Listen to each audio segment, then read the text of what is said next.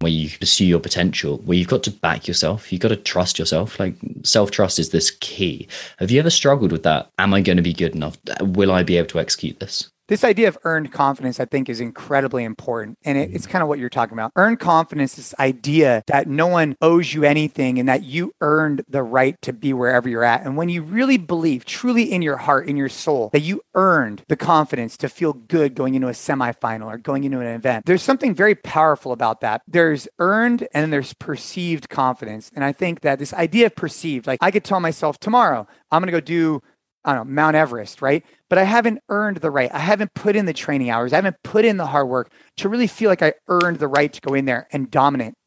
And when athletes are preparing for a task, the more they could truly feel that they earned it, the better off they're going to perform. It's non-negotiable. This is the Limitless Athlete podcast. I'm Tom Foxley, founder of Mindset RX and your host. And I believe that confidence can be trained in a 3-step process.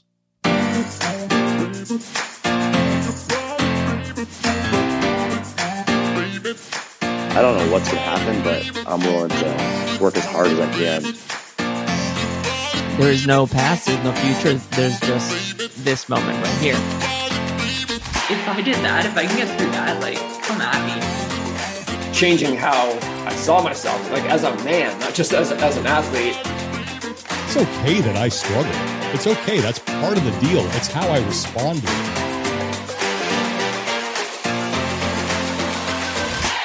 You want to compete with confidence. That way, when you turn up on the competition floor, you'll be able to back yourself. You'll spend less time worrying about what others do. And hopefully, you'll be able to execute your plan to your highest standard. An average plan executed with 100% confidence is so much better than a perfect plan executed with 50% confidence. Let's view the goal of confidence through our RRP method: regulate, rewire, and perform. A 2016 study showed that self-esteem may be associated with improved parasympathetic functioning. In other words, the more you're able to regulate your state, the more you back yourself. Without proper nervous system regulation, you're far more likely to doubt yourself, compare, and stress. Coach Rachel said to me yesterday in a conversation, "All great truth is found in paradox." I know, great quote. When it comes to rewiring your story, there couldn't be a truer word spoken. Consider 2 opposing beliefs. I'm the best here and I'm certain to win. And I don't deserve to be here. I'm going to fail miserably.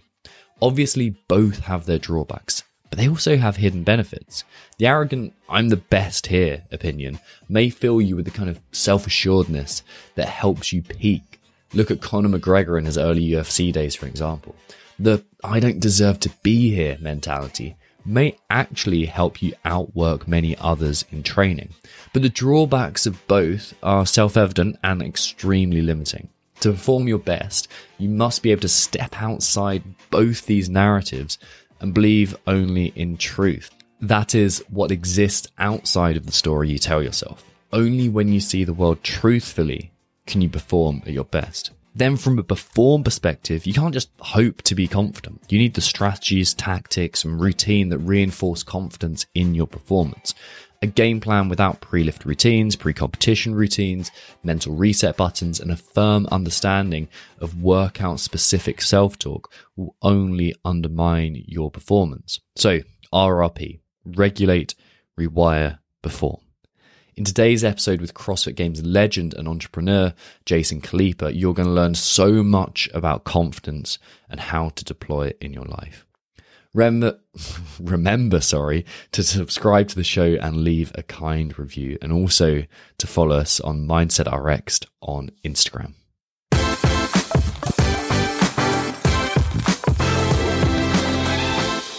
All right then, Jason, welcome to the show. Such a pleasure to have you on here, man. Thank you. Thanks for having me. I appreciate it. And thanks for finishing out your day, with jumping on the mic with me. So thank you. Couldn't imagine a better way to do it. I've been doing loads of digging through your story, trying to think about like what you can bring to this conversation that only you can bring to this conversation. There's loads of points that I want to dive into as we go through this. But one of the first things in your story that really stood out to me was your challenge of getting to college and the difficulties around that. It seemed like such a kind of a turning point, and it seemed like such an interesting point in your life. So can you tell that story, please? Yeah, no, I mean, for me, in high school, I was the popular kid. I played a lot of sports. I messed around a lot. I didn't really apply myself. And when I graduated from high school, I applied to several colleges, and I thought I was going to go play sports, and it ended up not working out the way I thought. But when I applied to schools based on my scholastic, right, I didn't get in. I didn't get into the same schools that my peers did, including my wife. And it was heartbreaking, man. It was really one of those moments in life where I had to look at it and be like, these last 4 years of kind of jerking around have kind of like hit a wall where in high school, you're kind of just kind of pushed along. And yeah, some people might've gotten A's and you might've gotten B's or C's, but no one really cared at the time. And then all of a sudden you start applying for colleges and it's like, hey, you didn't get accepted because you didn't reach your potential, nor is there just going to be like this open door where you just keep moving on. So I went to a junior college for 2 years, really got my stuff together and realized that, if I wasn't going to take control of my own future, no one else was going to be there to support me. And junior college really taught me that. I went to a private Catholic high school. Overall, it was great, but they did a lot of hand holding and they really tried to navigate you through this process. And when you get out of that and you go to a junior college, they don't give a shit about you. And I mean, I shouldn't say that. There are some teachers who did, but you're just another number to them. They're not gonna put in the effort unless you're putting in the effort back. And that was a really good life lesson. Is that like in high school, it was like A, B, C's, whatever. All of a sudden, I got to college, and yes, you still have a grade point. You still have your GPA, but ultimately, it's up to you to reach your potential or not. And there's going to be no one there to just push you along. It was a big life lesson for me. Yeah, so it seems like before that you were kind of not enamored with the idea of your potential. Like you were kind of going, okay, like I'll just kind of take, I don't know, was it taking the easy route? Was it being popular? Yeah, it was just like kind of like unengaged. I think, sometimes I wonder if someone had kind of pulled me aside and been like, hey, I see a lot of potential in X, Y, Z. I don't think you're applying yourself and reaching your potential. I wonder if I would have listened or if I would have thought I was too cool for school. And I'm sure maybe some people had tried to do that to me, but I can't think of a specific situation when someone did that. And through high school, I just kind of breezed along, man. Went on the weekends, partied, played football, threw the shot, did track and field. And I had some success there, but I think I could have done a lot more had I applied myself. Were there any other moments like that where you like kind of looked back, especially early on in your life before competing, before finding CrossFit, and where you went like, oh man, this is like a changing point in how I live my life? No, I mean, I think that was the biggest one, right? So I started growing up. I raced BMX bikes at a pretty high competitive level. And when I got to high school, I had some injuries because of BMX racing, which, in hindsight, I think BMX racing taught me a lot. It was a very nerve-wracking sport. So it really taught you how to control your nerves because you're up on a gate with 7 other guys and you're trying to basically come out of that gate as fast as you can to take the first turn. And so it really taught you to kind of be within yourself because anyways, there was some good lessons there. But when I got to high school and I stopped competing in BMX, there wasn't any standout moments prior to high school that like I would say were like pivotal to that. It was really high school and this idea that like the whole time you're kind of like moving on with your peers. And when I graduated from 8th grade, I moved on with my peers to high school. When I graduated from high school, I was thinking I was just going to move on. And that's where it stopped because I didn't qualify. Yeah. What was the change? Like, how did you go, right now, this is how I am changing myself? Or is it more like, these are the behaviors that I'm going to perform? I think at the time I just became internally motivated to graduate from the same school my wife was at and to not be like a loser. At the time I was working at the Traditional Health Club when I was in high school. I used to work at the front desk on the weekends when I wasn't playing sports. And I was surrounded by some really amazing people. And when I graduated from high school, I wanted to do more. And so I started selling gym memberships, had some great mentors that really helped me to put in like the grit and the hard work. These were like no nonsense type of OG guys. Like there was no fluff, no frills, no bullshit. Just, hey, if you want to make money, you need to work hard and you need to be able to sell. And that also coincided with me not getting accepted into the school I wanted. Also got me, wrapped up in this junior college where I could have stayed there for the rest of my life. And all of those things kind of were a melting pot of like, hey, if I want to be successful, and ultimately I was really inspired by my girlfriend at the time and now wife to kind of be a better version of where I was at. I had to step my game up, and that was it. It's amazing. The commonality that we have here is probably our level of fitness. No, that's not what we have. Is our relationship. I'm glad to get married to my childhood sweetheart, just like you. Hell yeah. We've been together 12 years, but having that female influence in your life of like having someone who's going, actually, and it's not something she's saying, but it's like a mirror held up to you. It's like, this is who you really are, and you're screwing up in these ways. I think that's such a useful thing for men to have. Yeah, for sure. Having like a strong, a woman who knows what she wants to be successful, and she wants a guy that wants to be successful too. And really what it comes down to, man, is just waking up one day and being like, dude, what am I doing? Like, am I really reaching my potential? And I mean, I still think about that today. I mean, I think I've came a lot farther than I was back then, but the idea is like, are you really reaching your potential? And what are you wasting? Like you're just wasting your potential. You're just kind of skirting through life, just getting by. And, it's all good and well when you're in high school, but when you actually get in the real world, it's no longer about B's and C's. It's about, reaching your ultimate potential, even if that's it. Yeah, absolutely. How much of your potential do you reckon you're matching up to now? Oh, not even close, man. I think physically, in like CrossFit, I think I reached my potential. I think, who knows what could have happened. There's a few events that I wish had gone different ways. I wish I had done differently, but I think overall in CrossFit, I have no regrets, nothing that held me back. I think that I did reach my potential there, and life circumstances really made me pivot from that. So I'm cool there. I think that I have a lot more potential in my physical capability with additional sports like jiu-jitsu in particular. And I think that I have a lot more to gain in terms of the business. I think family as well, but the business, I probably have the biggest opportunity. I think that, I started the company out of college in 2008, and here we are 13 years later. And I just feel like I just now feel like I'm grasping business a little bit. And I think the next 10 years are going to be really indicative of that. Is that the skill gap that you're trying to close most aggressively at the moment then? Yeah, I'd say it's that. And then obviously, being like a really, like just being the best example of a dad that I could possibly be, like just being a landmark example of what I want my kids to grow up at. And then, yes, trying to reach my potential in the business for sure. Yeah. What challenges are you encountering in getting to that point? For the business or for both, the family life as well, as I'm interested in. Well, I mean, the family life is always going to have ups and downs and dynamics and changes. I think right now, there's a lot of gratitude in the sense I do think that things are going really well. I think that the relationships are strong. I think the kids are at a really good age. My kids are 11 and 8. And I think that they're really starting to understand a little bit more about why we do the things we're doing, why we encourage certain things. And I think that we've made a lot of steps in that direction. So I think overall things are going well.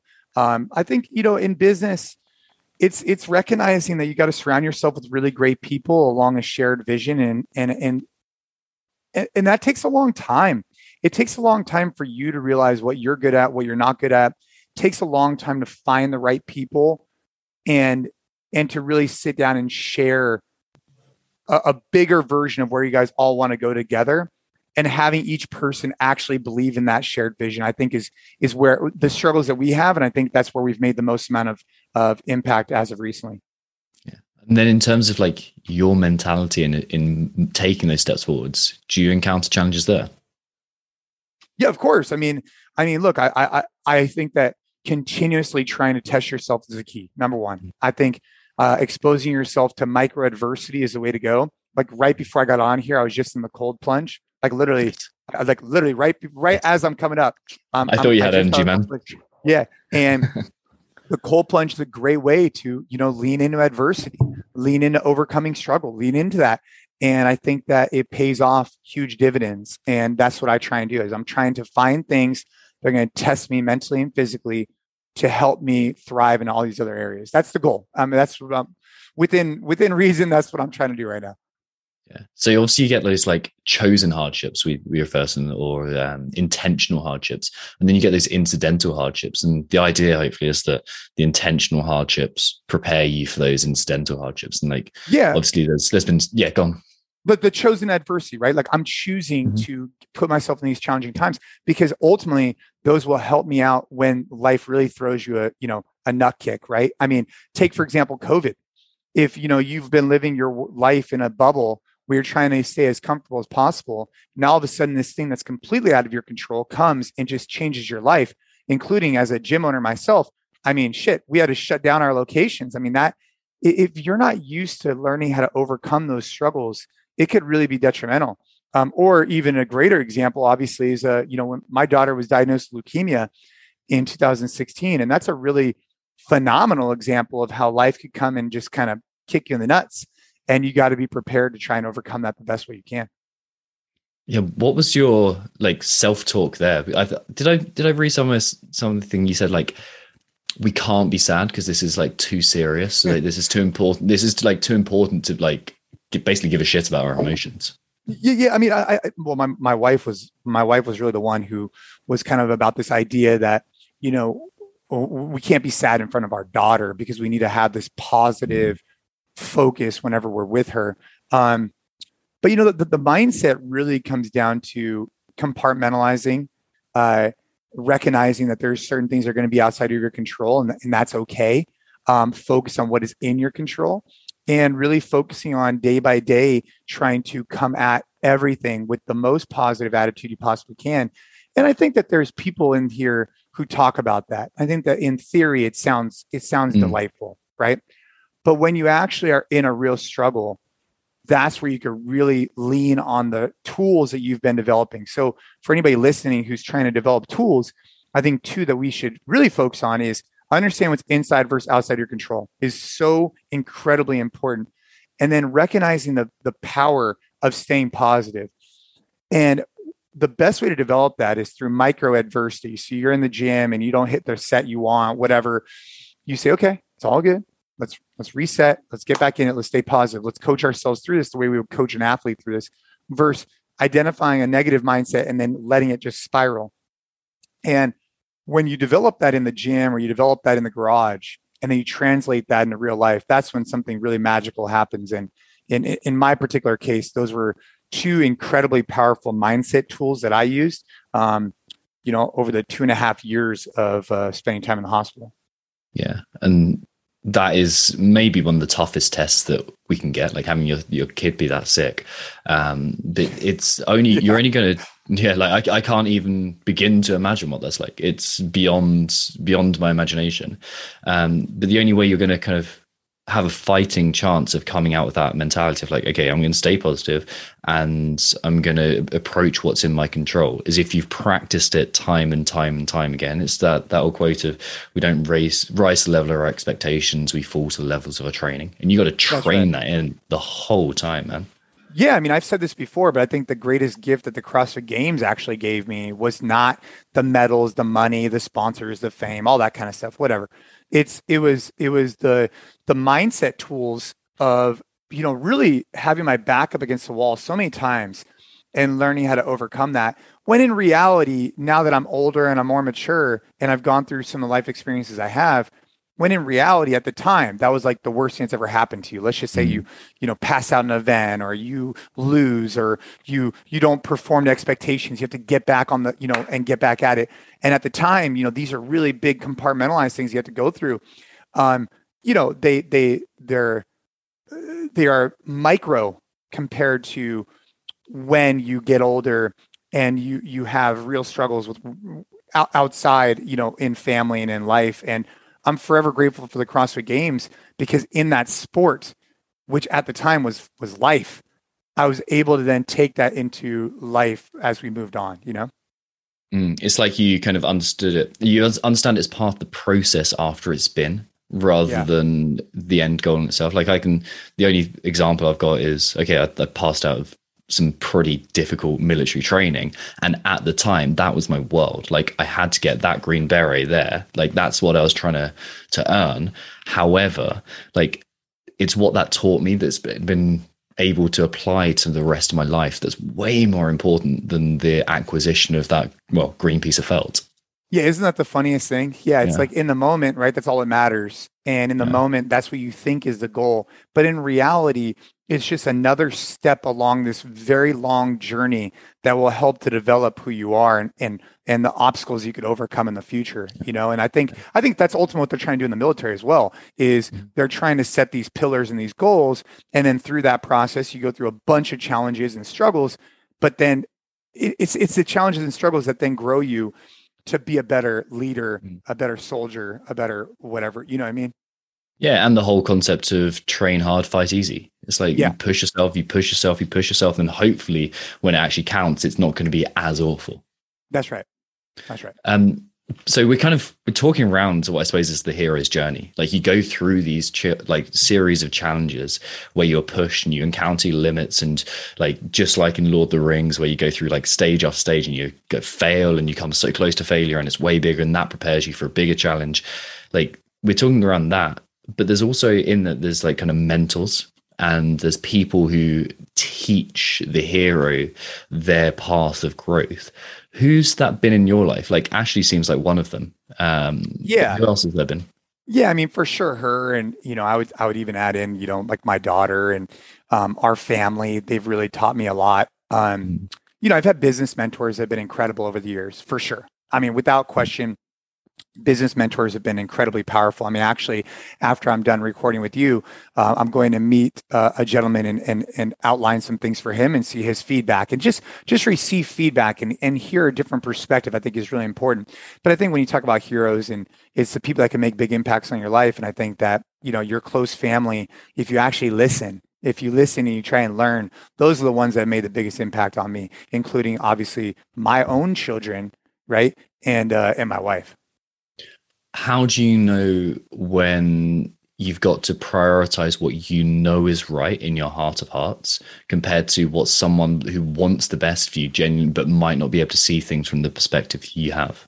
Well, I think you have to make the decisions on your own, but you need to weigh in with other people's perspectives, because ultimately you're in your own echo chamber. You're in your own, it's a self-fulfilling prophecy. People want to find their own, they want to be right.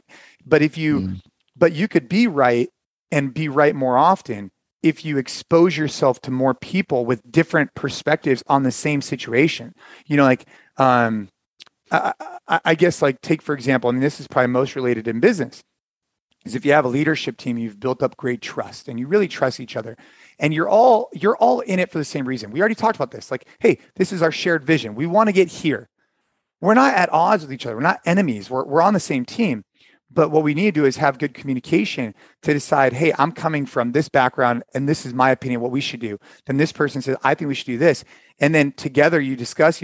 Now, ultimately, if you're a leader, you need to make a decision, but you need to make that decision based on, gathering as much of the data as you can and listening as well as you can, because I think people also bring different life experiences to the table that could really help you get stronger. Like I've had a mindset coach for a long time, and that was one of the things I found valuable for him, was that he was able to help me unlock, listen, and learn more from others instead of just being closed-minded to things.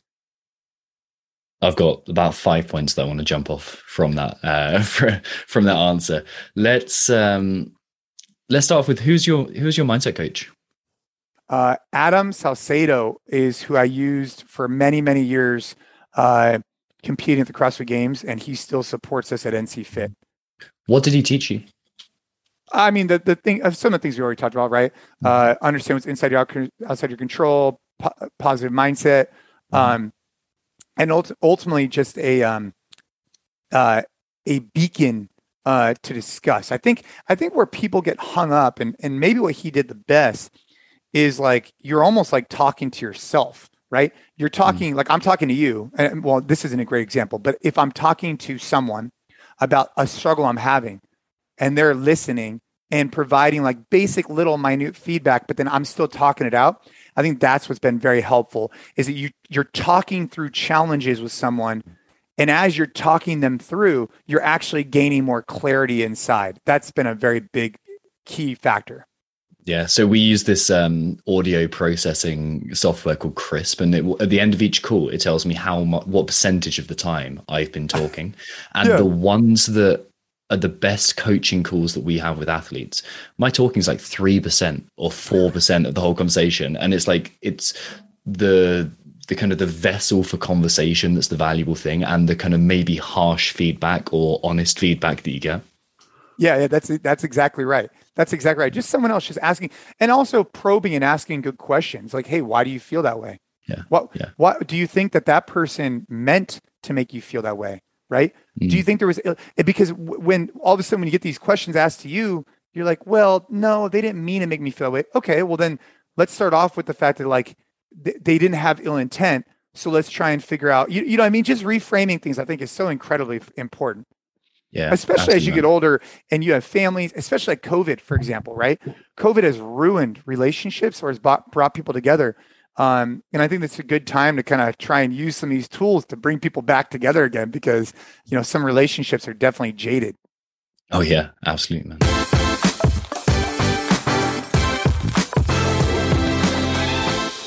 Hey, if you're enjoying this episode, chances are you'll enjoy our free ebook, How to Stop Substandard Self-Critical Plateaus and Unleash Your Potential.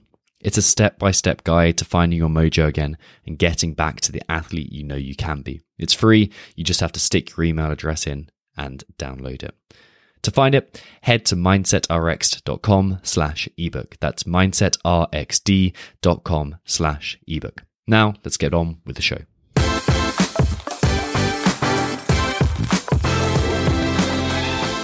We spoke then, or just before, about like you kind of got these multiple opinions coming back to you, and some of them will be like really exactly what you need to hear, and then other times they'll be slightly off what you need to hear, or like not quite what you jive with. But there's a point in every decision where you pursue your potential, where you've got to back yourself. You've got to trust yourself. Like self-trust is this key. Have you ever struggled with that kind of like, am I going to be good enough? Will I be able to execute this? Well, I mean, I think something that any athlete listening, and this could be a good sound bite for your audience who's interested in going to semifinals or whatever, is this idea of earned confidence. I think is incredibly important, and it's kind of what you're talking about.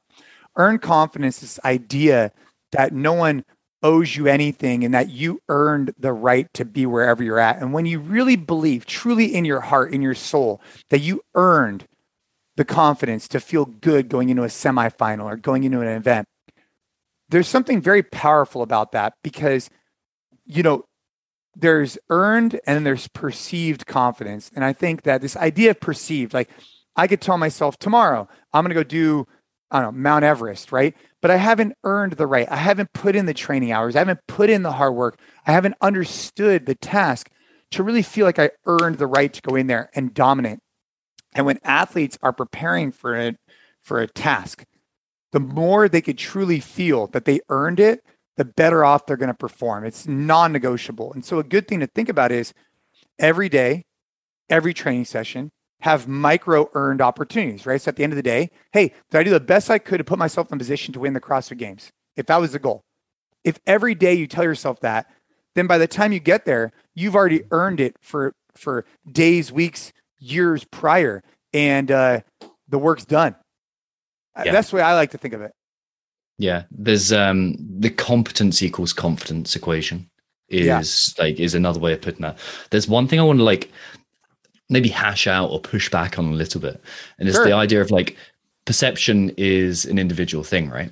So what if we perceive that we are less capable than we actually are? Because that's a huge problem that people run into. Like, I'm not good enough. I don't deserve to be here.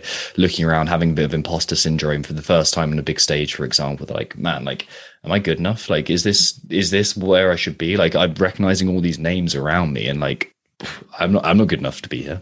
Well, that's exactly what I'm talking about. So where I'm going with it is that, for example, let's just use CrossFit as an example. Okay. When I would get ready every year for the CrossFit Games, I competed in the CrossFit Games 8 times, and every year I was, a favorite to perform well because of my years prior. Right. But it doesn't matter what outside people think. It doesn't matter what anybody else thinks, except for me. I have to be confident in my abilities. So I would wear a wristband that said earn. And I'd be sitting on the bus with a bunch of dudes. I'd be like, no one gave me shit. I earned the right to be here, just like all of your athletes did through the open, the semifinals, whatever else they're at.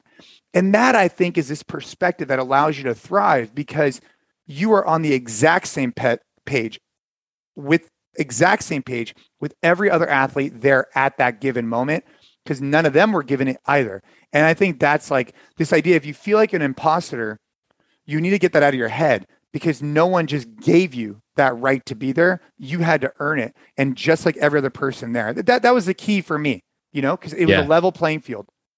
So all those are examples, like putting the mental reps in, like in that process, saying, I deserve to be here. I did this. I did that. I did like that. Those are the rewiring of those pathways in your brain. Those are the kind of step by step. Those are the reps. Those are like the myelination that's happening. And that's the essential thing that I think so many athletes and so many people in general, like, fail to carry out. We spend so much time counting our scars and not enough time counting our wins. Well, and that could be done on a micro scale. I think is very, very important, because all of a sudden people say, hey, my goal is to go to the games. Okay, cool. Well, if the goal is to go to, take whatever goal it is, right? Every day is a really easy opportunity to do a micro check-in, because then those compound and you don't have any regrets, right? Where you say, oh shit, I missed a month of training. Well, now have you really earned it? Probably not, right? So every day, every session, every time you have an opportunity to improve yourself, if you ask yourself that, by the time the actual event comes up, you have so many check marks that you've put, like, that's it. You're all good to go. And how you perform is how you perform. Yeah. And you could almost do exactly the same training program, exactly the same execution. But if you're reinforcing to yourself along the way, if you're putting ticks in those in that win column over and over again, you have that bank of confidence and self-assurance, self-trust to like kind of draw from. Yeah. And to ultimately go out there and go reach your potential in the actual event. It's important. Let's just say, for example, you've been putting check marks on your, clean and jerk.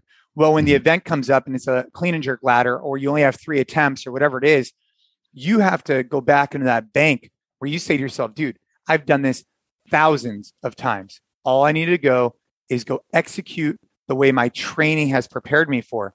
And I've earned that confidence to know I could do it. Now just go out there and go execute and reach my potential. That's it. And these are skills that are easier to talk about than to execute on. I understand that. There's probably people listening like, yeah, dude, what you're saying sounds good, but you have to start somewhere, right? You have to start with basic fundamentals of mindset and then eventually start building up on that, And that's where the accountability of a coach, and obviously like that's a great unintentional plug for our services, but it's like the accountability of, like, even if you have a group around you, like even if you have like a set of people around you, like, hey, what did you do today? Like, what are your intentions today? What are you going to do to win the day? And then how did you win the day? If you create that kind of circle of just reinforcing that, that's enough to bring you forward.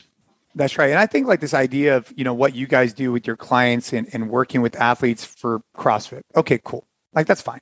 But I would say that anybody listening, they don't even understand. They will only understand this conversation 10 years from now, when they look back at the different mindset, assuming you guys support them on the mindset, assuming you're doing a good job, all those different things.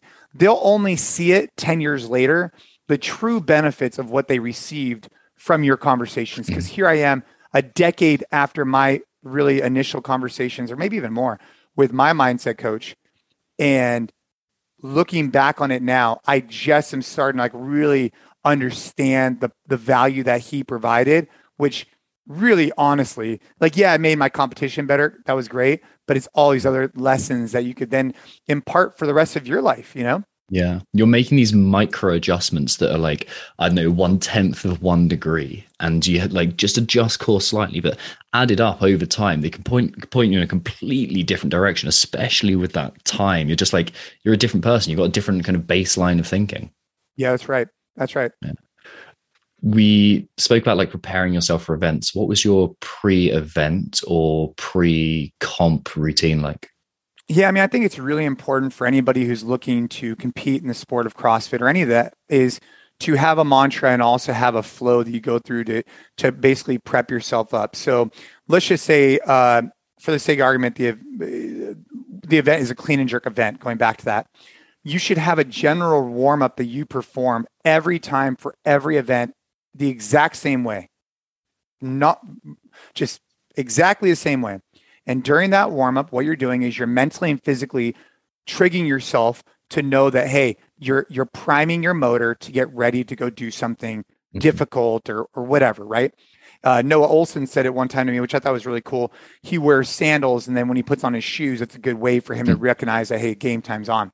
But the warm up is a good example of that. Then after you do your kind of baseline warm up, which for me was like a 500-meter row, some JC sit-ups, some hip extensions, back and forth, then some dynamic stretching, et cetera. Then you get into your more skill specific for the actual workout for that particular day.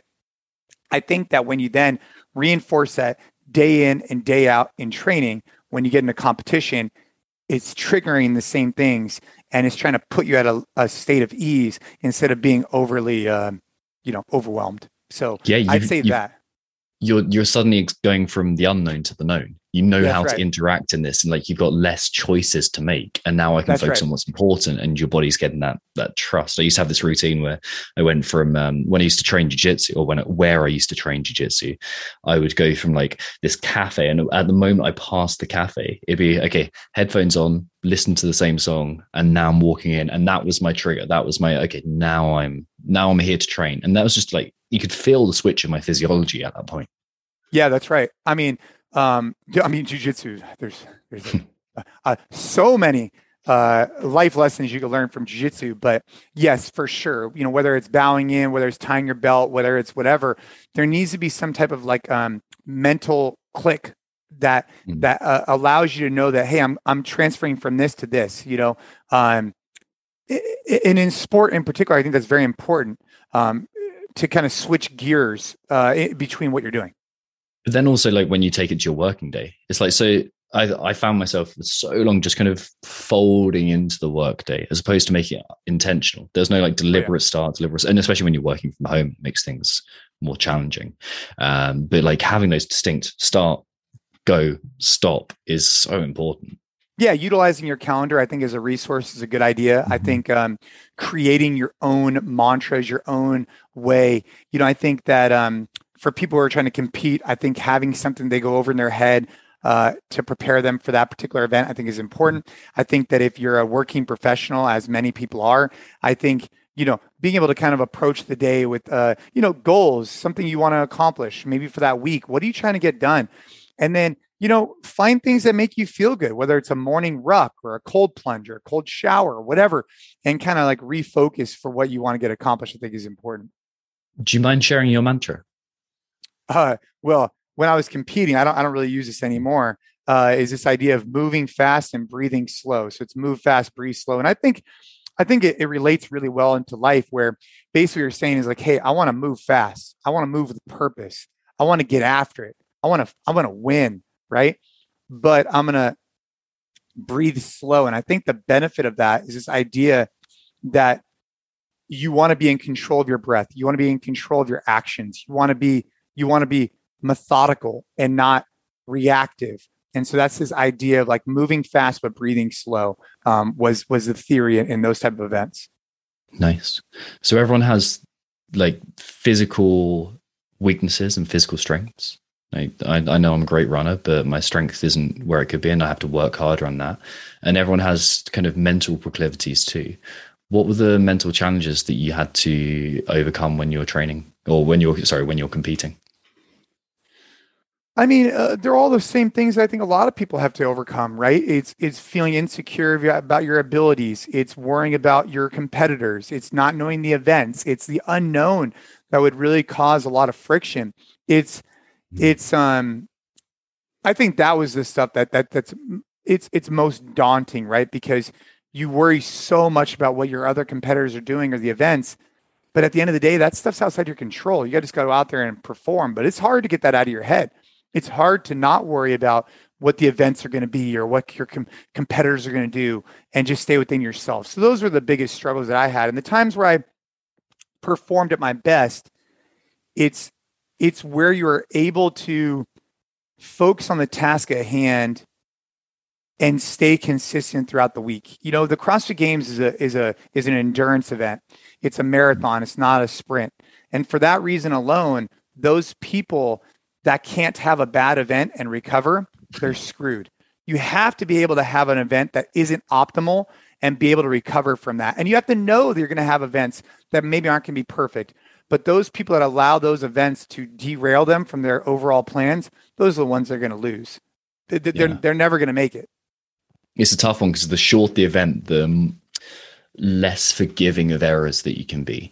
But when you consider that the event isn't just one event long, it's 13 or 14 or however many events long, then you realize, I have to be more forgiving in these moments. I have to use that recovery time to refocus, let it go, and then come back onto now. Like, this is where I'm focusing. This is what's important now. This is what's in my control now. That's right. And be realistic about where you're at. Like, look, take for example this recent event at it's semifinals, right? Is that what they're semifinals? Yeah, that's what they call now. Yeah. Oh my God, I can't keep track. It's this run and legless rope climb. You know, I had to go into that knowing that, hey, I don't care what these other guys are going to do. I need to know where my pace is at, what I need to do, what I need to get accomplished, because ultimately it's going to put me in the best position to perform my best. And when you try and keep up with other people, especially on an event like that, you know, and you burn out, you're just going to perform twice as poorly. And so it's just being aware of those things, I think, is very important. When was your best athletic performance ever? I think the 2013 CrossFit Games for me was probably like the best example of just, you know, what I was doing. I took second that year overall, and I took third in 14. I think that the burden run and the burden run was probably a good example of where my athleticism was at the time. It was if I'm not mistaken, I think it was 3-mile run, flip a pig, or maybe it was something along those things, or flip a heavy pig over 100-yard football field, carry a log, and then pull a sled. And I think that was just a really good expression of where my strength and conditioning was at the time. And so that was a lot of fun. Was it the event as a whole, or was it the competition as a whole, or was it a singular event where you're like, yeah, that's it? I mean, I think the event as a whole was great, but that singular event, burden run, definitely stands out to me for sure. Did you have any moments that were like how people would typically define a flow state, where you're like, time slows down, or you feel like you're not quite in yourself, you're kind of pulled back from reality? There's a few other triggers to it, but yeah. Yeah, I mean, especially looking back on some of these things now, yeah, you definitely found that flow state. You found your rhythm. You were in a state of euphoria, I think, for me, because I was winning basically not the whole event, but a lot of the event. And yeah, you definitely want to find that flow state, and you'll looking back on it again, those are the type of events you work your whole life to compete in, where they just kind of just it all just kind of comes together, that like the half marathon row is another example of that for me. I think there was multiple events that come across the table, but I think the burden run and half marathon row really stand out to me. What did they feel like? I mean, they feel like all your hard work really comes together, especially on events like that, where I knew I was going to win minutes before I actually won. I mean, that's incredible, because you don't normally get that. Basically you barely win by a second, or maybe you take second or third or whatever. But typically if you win barely. In this particular case, you're winning by, a lot. And those moments feel really, really good. I mean, I had some of those moments also at regionals where you knew you're going to win before you won. But man, that's and looking back on it too, it's like, it's different now than it was then for me. Then the sport of CrossFit was my life. Yes, we had our business, my family, but I was so dedicated to winning. And those moments meant so much to me. now that I'm older, I've exposed myself to more sports. My family's growing. It's different now. But back then, at the time, I mean, that's all there was. Yeah. Yeah. You speak quite a lot about the transferability of mentality between competition on the athletic level and business, and obviously bringing that to NC Fit. Is there anything that was helpful in competing that's not helpful in business and vice versa? I mean, the time commitment. I mean, the time commitment to train is not beneficial when you're trying to run a, multinational business. I think that, my training now looks like about 90 minutes a day. And that's where I find good rhythm. I do our NC Fit workouts pretty much every day. And then also incorporate some jiu-jitsu. And if I'm just doing jiu-jitsu and maybe some finisher from NC Fit, or I do vice versa. But yeah, 90 minutes to 2 hours is where I'm at. Back in the day, when you're spending 4 or 5 hours a day training, it's very difficult to run a successful business when I'm spending that much time training. Now we have really good people surrounding our business, which is a little bit different, but still, I think that at the end of the day, the struggle becomes, what do you want to focus on? How much time do you have? And I think for a lot of athletes listening, if you're on the cusp and you've been grinding, you got to take a self-reflection and say to yourself, like, hey, is this competition thing for me? Or should I just use CrossFit or fitness to keep myself healthy and really dedicate this effort that I'm putting into other areas of my life that might help me thrive more in the future? Yeah, it's like you've got 100 units of willpower per day, and where are you going to dispose those deposit those units of willpower? It's like maybe it's in something that isn't quite aligned to who you want to be, and something that you're not quite doing for the right reasons, or maybe it's something you truly want to go all in on and make your life and be. And like that's obviously when you find that thing, that's where you want to deposit it. That's right. That's right. So yeah, I think just time's are an important factor for anybody, because where you put in time and reps, you develop competency in those things. It's just like sport. If you spend a lot of time walking your hands, you're going to get better at it eventually. But if you're spending 4 hours a day getting better at fitness just to get better at fitness, that's fine. You just need to realize what you're doing and why you're doing it, right? If you want to win the CrossFit Games, you need to spend that much time to get better at the sport of CrossFit because you're trying to be a pro athlete. But if you're spending 4 hours a day, there might be better ways to utilize your time to enhance your overall lifestyle. That's all. Yeah. If your goal is to just, I don't know, be a better dad or be a better partner, or like be a kind of happier version of you, like 4, 5, 6 hours training a day probably isn't the That's probably not where you need to be. No. Probably not. It's probably the way to do the opposite. So it sounds like you're using NC Fit as kind of like a GPP type program, like kind of general health, and still maintain that kind of that edge and preparing you for jiu-jitsu. And then jiu-jitsu is kind of like an expression, right? Yeah. I mean, so if you think about it, NC Fit has evolved over the years. We went from, a CrossFit based organization to now we've kind of, where we want to continue to move to is where my passions lie, right? So I competed at the sport of CrossFit, loved it, still love what they're doing, but it's changed for me. I got introduced to CrossFit in 2006. That's a long time ago. And now I'm more about a fundamental strength conditioning program. I don't really want to snatch. I don't really want to rope climb. I don't really want to muscle up. I don't really want a handstand push-up. And I'm okay if you want to. Do you? But that's not where I want to go, right? And so NC Fit, we have a Metcon track that's a little bit more GPP focused. We have an NCX track that's just fundamental strength conditioning. You're not going to do full snatches. You're not going to do rope climbs. You're not going to do handstand push-ups. You're just not. And that program is mainly what we use inside of our actual brick and mortar gyms. And then we have NC Flex, which is our version of bodybuilding. And really where we're going in the future is leaning further into NCX and this idea of like, what could I provide someone who wants to train 3 days a week to get as strong and as fit as possible? I'm not going to have them try and learn a muscle up because I only have 3 hours a week. What am I going to have them do? I'm going to have them focus on push, pull, hinge, squat. I'm going to have them focus on a 12 to 20 minute conditioning piece. And that's where we're going. So if someone wants to compete and they're listening and they want the best program in the world to compete in the sport of CrossFit, we are not for you. But if you're looking for just a general program that will get you strong and overall fit and kind of lead you to something that you could then go do other stuff outside the gym, that's really where we're going towards. And then on the kind of the other side of training, what does jiu-jitsu give you that you can't get elsewhere? I mean, jiu-jitsu. I'm not like I'm on the bandwagon. So I'm on the bandwagon, right? It's like when I drank the CrossFit Kool-Aid 20 years ago, whatever. I'm on the jiu-jitsu Kool-Aid. Yeah. I think it gives you a ton of mental skills. I think you have to learn to overcome adversity. I think you need to be able to react to what a partner provides you. I think the self-defense side is incredible. There is just so many benefits. The barrier to entry is difficult. It is hard. You got to go find a good coach, but I mean, it's endless, and there's endless techniques. And there's endless learning. You know what I mean?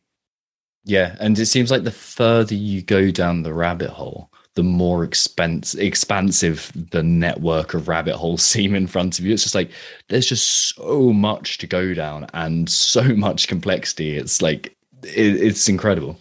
Yeah, it's never ending. How long did you do it for? So I've been training for like 3.5 years. I took actually 4.5 years. I took 2 years out whilst I was in British Columbia, but now I'm back to it. Dude, yeah. I mean, so you get it, right? I've barely scratched the surface, really, though. There's so much beyond it. There's so much. I mean, the thing about it is a lot of people loved CrossFit because it added this level of complexity to training, the snatching, the rope climbing, this, that.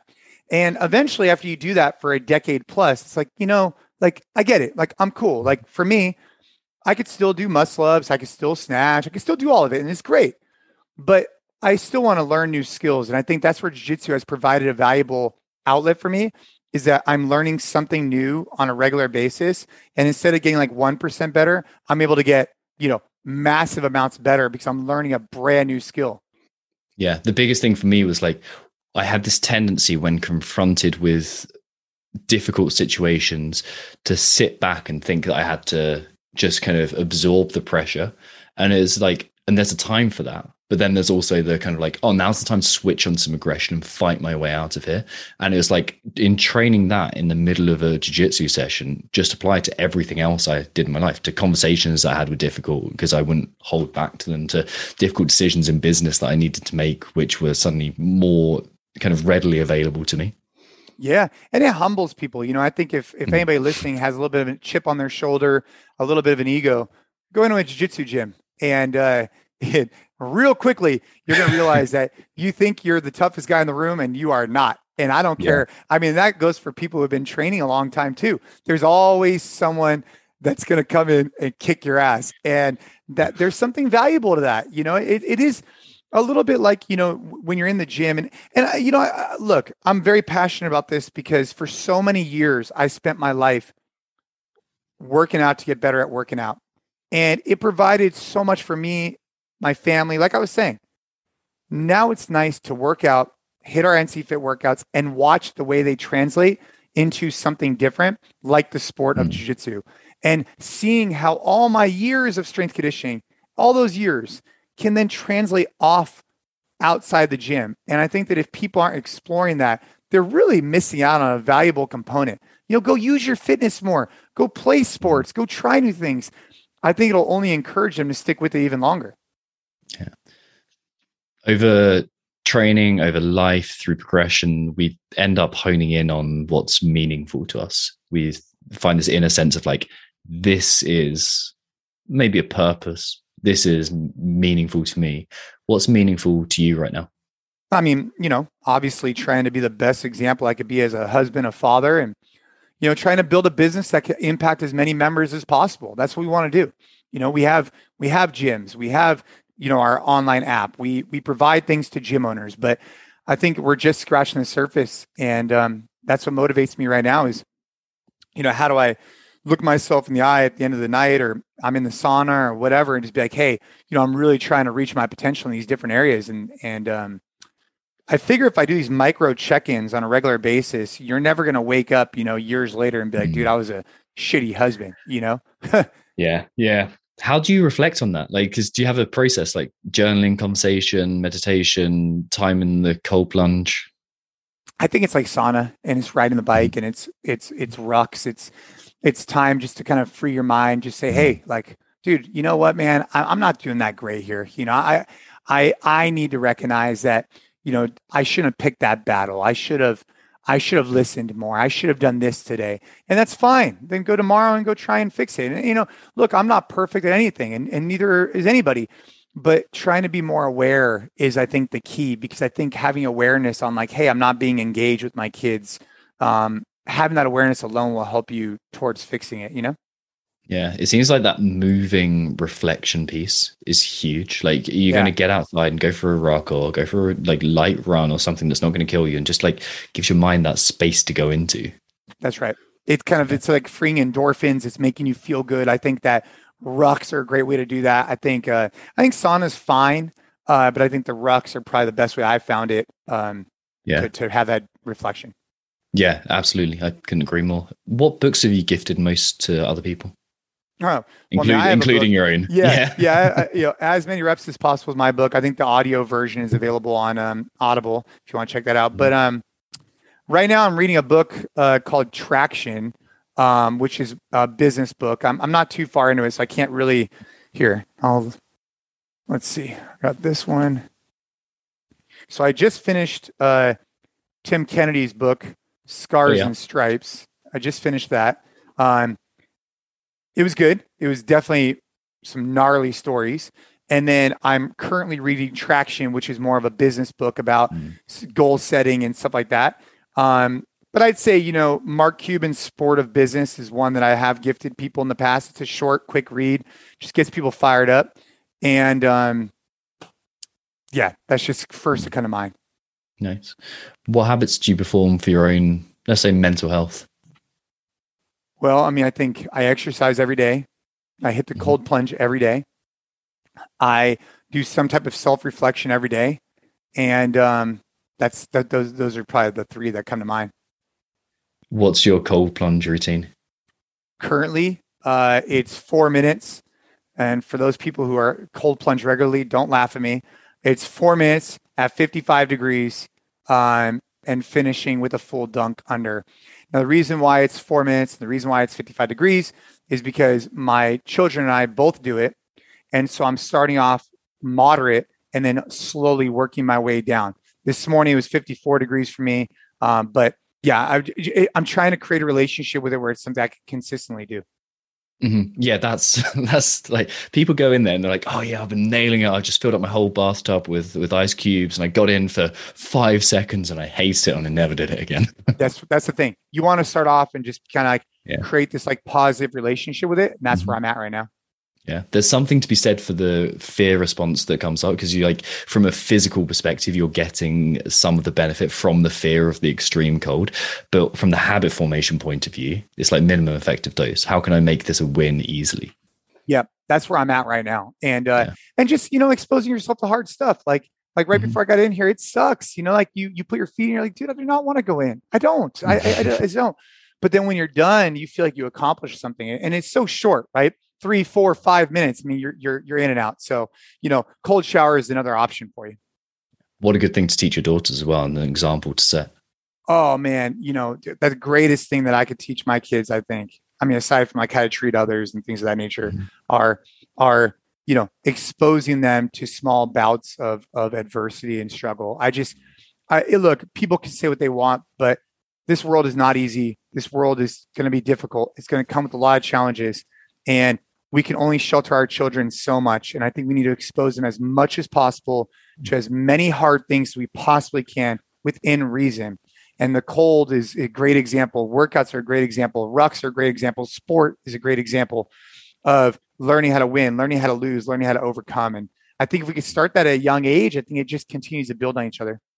Yeah, you know what? People do push back against that idea of we've got to give our kids adversity, but they're never the type of people that I look at and think, I want to be more like you. It's always like people that I respect always like, yeah, I want to give my kids as much adversity as they can safely handle without as much undue risk.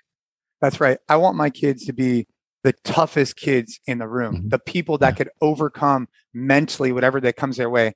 And physically, also, I want them to be the toughest. I want them to be able to have self-defense skills. I want them to be that confident because of all this earned that they've been putting in the work, so they could go through life and really feel comfortable that, hey, they know how to defend themselves. They know how to overcome challenges, and it's never going to be perfect, but we're going to keep working towards that. And, I saw that firsthand, like when Ava got sick with leukemia. I mean, we've been in the ICU. She's gone through a lot. And I think that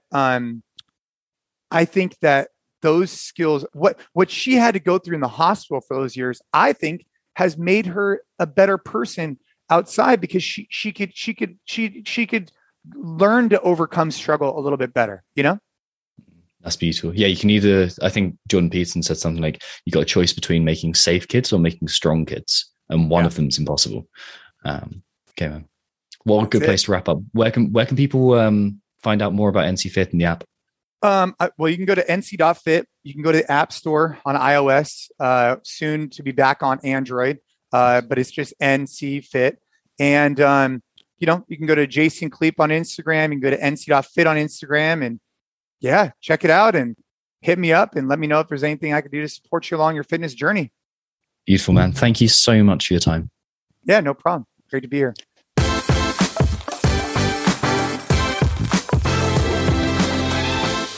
Thank you for listening to this episode of the Limitless Athlete podcast. Make sure you subscribe to ensure that you keep up to date with upcoming interviews with athletes, coaches, authors, and everyone we can get on to try and train your mindset.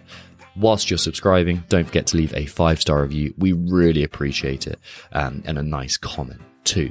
See you next week with actually a really interesting one. A little bit left field, but you'll see what I mean.